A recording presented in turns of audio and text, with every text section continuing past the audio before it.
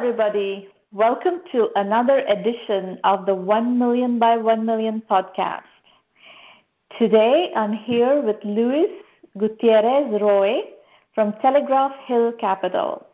Luis, welcome to the show. Thank you, Sarmana. Pleasure being here. Tell us about yourself as well as about Telegraph Hill. Let's get you introduced to our audience.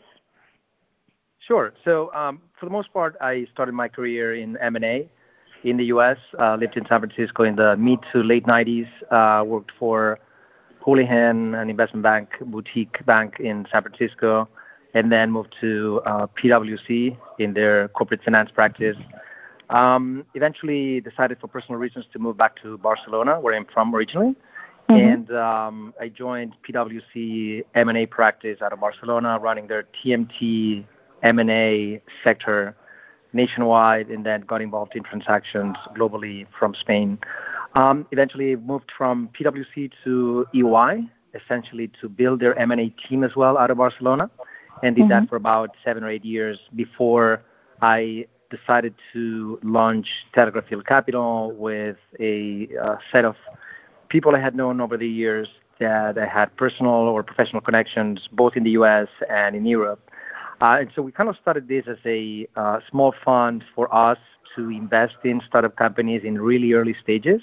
But we soon came to the conclusion that it was the best for us to bring on board LP money and invest in bigger checks in this type of companies. And so we raised our first $10 million fund and started investing off of that around 2012, 2013. Built a portfolio of about 25 companies, primarily in the U.S., a little bit in Canada, and a little bit in Europe, and eventually raised a second fund, which is about 20 million euros. That's investing, again, primarily in the U.S. I should say probably most of it in California, Northeast U.S., as well as Montreal. And again, we do investments in Europe and generally places where we have some type of presence, like Barcelona, for example. So you are still based in Barcelona, though? I am based in Barcelona, yep. I end up spending a fair amount of time in the Bay Area and in L.A., as well as Boston and Montreal, but I am actually based in Barcelona. Yeah, our team is in Barcelona. Yep. Okay. So talk about sectors and what kinds of companies do you like to invest in, and what is the investment thesis? Right. So, as I said, we invest in early stage. I don't want to call it pre-seed or seed or anything like that. I just say rounds that are typically less than $2 million in companies that have raised less than $1 million before we come in. And so we take lead role or co-lead or sometimes even as followers in rounds. We invest in notes. We do equity or price rounds as well. And we're typically investing in companies in the single-digit pre-money valuations. We do have a particular preference for B2B companies, and many of those actually follow SaaS business models. However, we have invested also in B2C companies when we see there's a strong subscription angle. So a good example for that would be companies like Clutter out of Los Angeles or The Books. These are two B2C companies. However, a big part of their business is around subscription from users to get, in The Books case, flowers delivered to their homes, or in the case of Clutter, subscriptions for physical storage of their personal belongings. I see. Okay. But probably with 80 or 90% of our deals are in the B2B space. Okay. And what within B2B SaaS, do you have any further specification or anything that you're looking for, or any trends that you are particularly aligned with? Yeah, so I mean, we're pretty agnostic when it comes to verticals. There's some areas or verticals that we like better than others. So we've made some investments in productivity tools for enterprises. And so that's an area we really like, where we can actually see how companies benefit from tools that help them make or run their businesses more efficiently and save costs or produce incremental revenues. We've done deals in the logistics space, in fintech, We've made deals in areas that are more in the kind of health or digital health space. We've also invested in cybersecurity companies. So we're pretty agnostic when it comes to verticals. What we do need to see is some initial traction, so some level of monetization. Companies have to be able to get to a level of 20 to 30K MRR by the time we come in. So these are companies that have been around for maybe a year or two, have bootstrapped or have raised little money from angels or some acceleration programs, and they've been able to build a MVP, and they're actually kind of trying to get to product market fit. They're not quite there yet. However, there are some paying customers, and growth is healthy and churn is low. Companies that do not require a lot of funding to actually get to product market fit. So again, capital efficient companies. We're a small vehicle or investment fund, and therefore we try to get into companies that would not require a lot of money, i.e. dilution down the road, to build a decent sized business. So that's a very good segue into a question that I'm going to ask you next. There are, in the history of venture capital, the traditional venture capital model has been that you have a portfolio of 10 companies, 9 fail, 1 is a home run, and that's how you make your money, and therefore, you're trying to find 10 companies that at least you can somehow believe that is going to be unicorns. Of course, 9 out of 10 are not going to succeed in doing that, but 1 will, and that's how you make your money. Yep, hopefully. But today there are so many small funds like yourselves. The micro VC category has exploded. And I personally believe, and I think there are quite a few investors who share my point of view, is that in that category, it is not necessary to play the unicorn game. You can actually make money with capital efficient investment strategies and seeking early exits and not put so much money into building a company and then whether it will scale from 0 to $100 million in 5 to 7 years is a big question mark. That game is not necessary. Comment on that for me. Yeah, I couldn't agree more.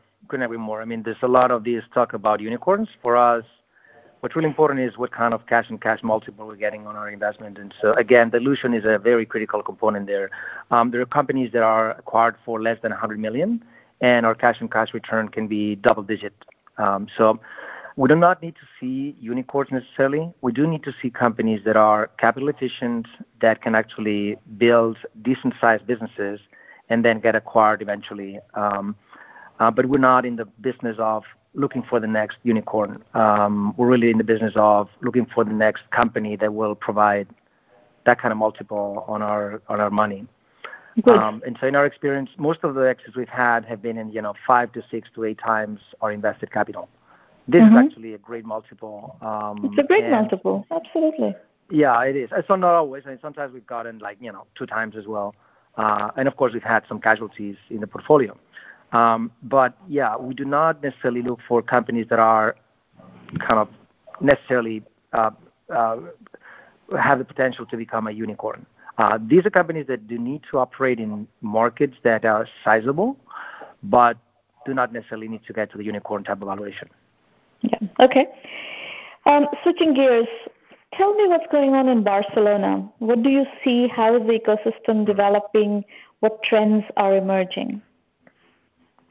Yeah, so Barcelona is actually interesting, and this is also true for other cities in Europe, in a way that back 5-6 years ago, there were 2 primary problems here. Number one was there was little available capital for early stage companies. And so that kind of created very difficult for the players here to compete vis-a-vis other companies in other geographies and companies that were much better funded. So that was an issue in growing businesses. There was a lack of capital. That thing has been solved, and I'd say that there's probably abundant capital these days, not just in Barcelona, but probably in most of the big cities in Europe. The other problem was, in my opinion, there was a bit of a mentality problem in the entrepreneurs. I think that many of them would just think locally, domestically, or just regionally. They would not think globally. And this was a function of, well, we have limited capital, therefore there's so much we can do with this kind of money. This thing has changed as well. I think that we were starting to see some generation of entrepreneurs that can see that you can build sizable business out of Europe. You do have the capital, and you're in a position that you can actually compete with, well-funded companies from other geographies like the U.S. or China. And so this is actually becoming not an issue anymore. Now, what's still a question mark is when or how long will it take for those companies to close the circle from funding to exit? And with that regard, the European market is not as mature as the U.S. market, clearly. We're many years behind, and so we have not been able to really close the circle there yet. So it'll be interesting to see how many of the companies, including unicorns today in Europe, will make it to the finish line, and what will be the outcomes for the parties involved. And so this is something yet to be seen. We've seen some examples, mostly in the Nordic region, Sweden, or even the UK, but we haven't seen that many in Southern Europe. And so that's true for Barcelona as well. Is there any in Spain? Has any Spanish company found an exit? The big ones, none that I know of. Not in a good decade, I'd say. There's sub 100 deals. There's a few in the several hundred million deals, but not too many. I'd say there's probably a couple or three of them per year that we've seen in the last 4 or 5 years. So Social Point is an example in the gaming industry. It's a company that got acquired, I think, for about 200 or 300 million. But that's an outlier. So you have maybe 1, 2, 3 of those in each of the last 2 or 3 years. We have seen companies getting substantial funding, however, again, in the last 2 or 3 years. So Glovo is a good example, Wallapop, Cabify. There's a few others. But those have not really crossed the finish line yet. So, again, while I really want them to succeed, it's just not a finished story yet. We'll have to wait and see what happens there. So I think that, again, the new generation of entrepreneurs have what it takes to be able to cross the finish line, but now they have to execute on that and deliver. And so we'll have to wait and see if they are capable of doing that like we've seen in the U.S. Yeah. And what about other countries in Southern Europe? What else are you tracking, and where do you see activity that is interesting? So, for example, we just made an investment in a company that was actually started in the U.S., however, eventually moved to Bulgaria. And so the founding team is a female and 2 male from Bulgaria. They were in the U.S. They went through the 500 Startup program in San Francisco, Mountain View, actually. I think it was San Francisco. And eventually, when they finished the program, they decided to move back to Bulgaria, where their product and development team is based. The reason for that is it's a company called Claim Compass. The reason why they did that was because the market they're addressing is essentially the European market. Their solution helps airline passengers to claim for delayed flight or canceled flights. And there's a European regulation that provides for this kind of reimbursements to happen when these problems that happen in flying. So this regulation does not apply to other geographies. It's specific for EU countries and EU airlines for the most part. That makes sense. And so it makes sense for them to essentially move to Bulgaria and particularly focus in Eastern European countries. So there's a lot going on in Eastern Europe these days, I have to say. We tend to speak a lot about Berlin and London and other cities. We have covered, actually, speaking of Eastern Europe, we've covered quite a bit the Czech Republic, and there's some very interesting stuff going on in Czech Republic. They have actually produced credible unicorns. Mm-hmm. Avast Yep, and absolutely. AVG, the whole consumer security sector, they have done a very nice job of. Mm-hmm. Completely agree. And also, there's cases in which we've invested in a U.S. company. Another example is Aptopia. They're based in Boston. However, a big part of their product tech development team are based in Kiev, in Ukraine. Yeah. And they're doing a phenomenal job. And so it's not uncommon to see more and more distributed teams Right. where a lot of their talents or engineering talents based in Eastern Europe or other areas. Yeah, well, and I think as companies get to Series C, Series D, putting a sizable presence in the U.S. is not a bad idea to get to more of the exit discussions. So Indian companies have done this very effectively. They do these days. They do seed Series A in India, but Series B onwards, they start putting a strong toehold in Silicon Valley so that they are part of the exit discussions and so forth. Yeah, absolutely. Yeah, very good. What else should I have asked you where you have interesting view from your vantage point that is interesting and worth discussing in this context? So one of the things, I think it's interesting what you mentioned about many micro or nano funds operating in the market, which is absolutely true. There's a lot of funds out there that are in the early stage, sub 50 million area. For us, the truth is we've always positioned ourselves as the vehicle of choice for primarily LPs in Spain to access qualified deal flow in the U.S. Okay. And so for early stage investors or early stage LPs based in Europe, and particularly in countries like Spain, it is extremely difficult to get to access good startup companies in California or in Boston or in Montreal. It's just very hard because a lot of the funds that traditionally invest in those geographies do not necessarily fundraise in Europe, let alone places like Spain. Mm-hmm. And so we always thought from the beginning, and particularly in my case, having lived in the U.S. and in California for several years, always thought there has to be a way for those investors, LPs, to access the U.S. market somehow without having to write a $20 or $50 million check, which is what it takes to potentially get into some of the funds in the U.S. that will do some fundraising in Europe. So there's a lot of family offices, and most of our investors are family offices or high-net-worth individuals. There's a lot of those that will invest, anywhere between $500,000 and $2 or $3 million in any given fund, or committed to any given fund, but they just could not find easily the funds with a U.S. perspective that will do that for them. And so we'll see a lot of LPs in Europe that are invested in European VCs. Some of them are domestic, like investing in a particular country.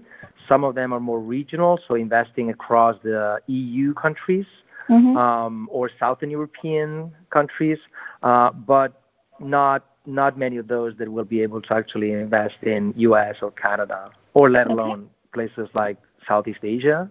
It's definitely seen as a very exotic type of investment, and I say there's a lot of risk aversion on the LP side, on this side of the pond. Yeah, cool. Very good. Well, thank you for sharing your fund's investment thesis. And audience, thank you for listening. We will be back with another edition of the 1 Million by 1 Million podcast. In the meantime, please go to the website 1mby1m.com and sign up for one of the free public roundtable slots. You're very welcome to come and discuss your business and your issues with us, and we will be happy to work with you in our free public roundtable working sessions. It's a safe working session.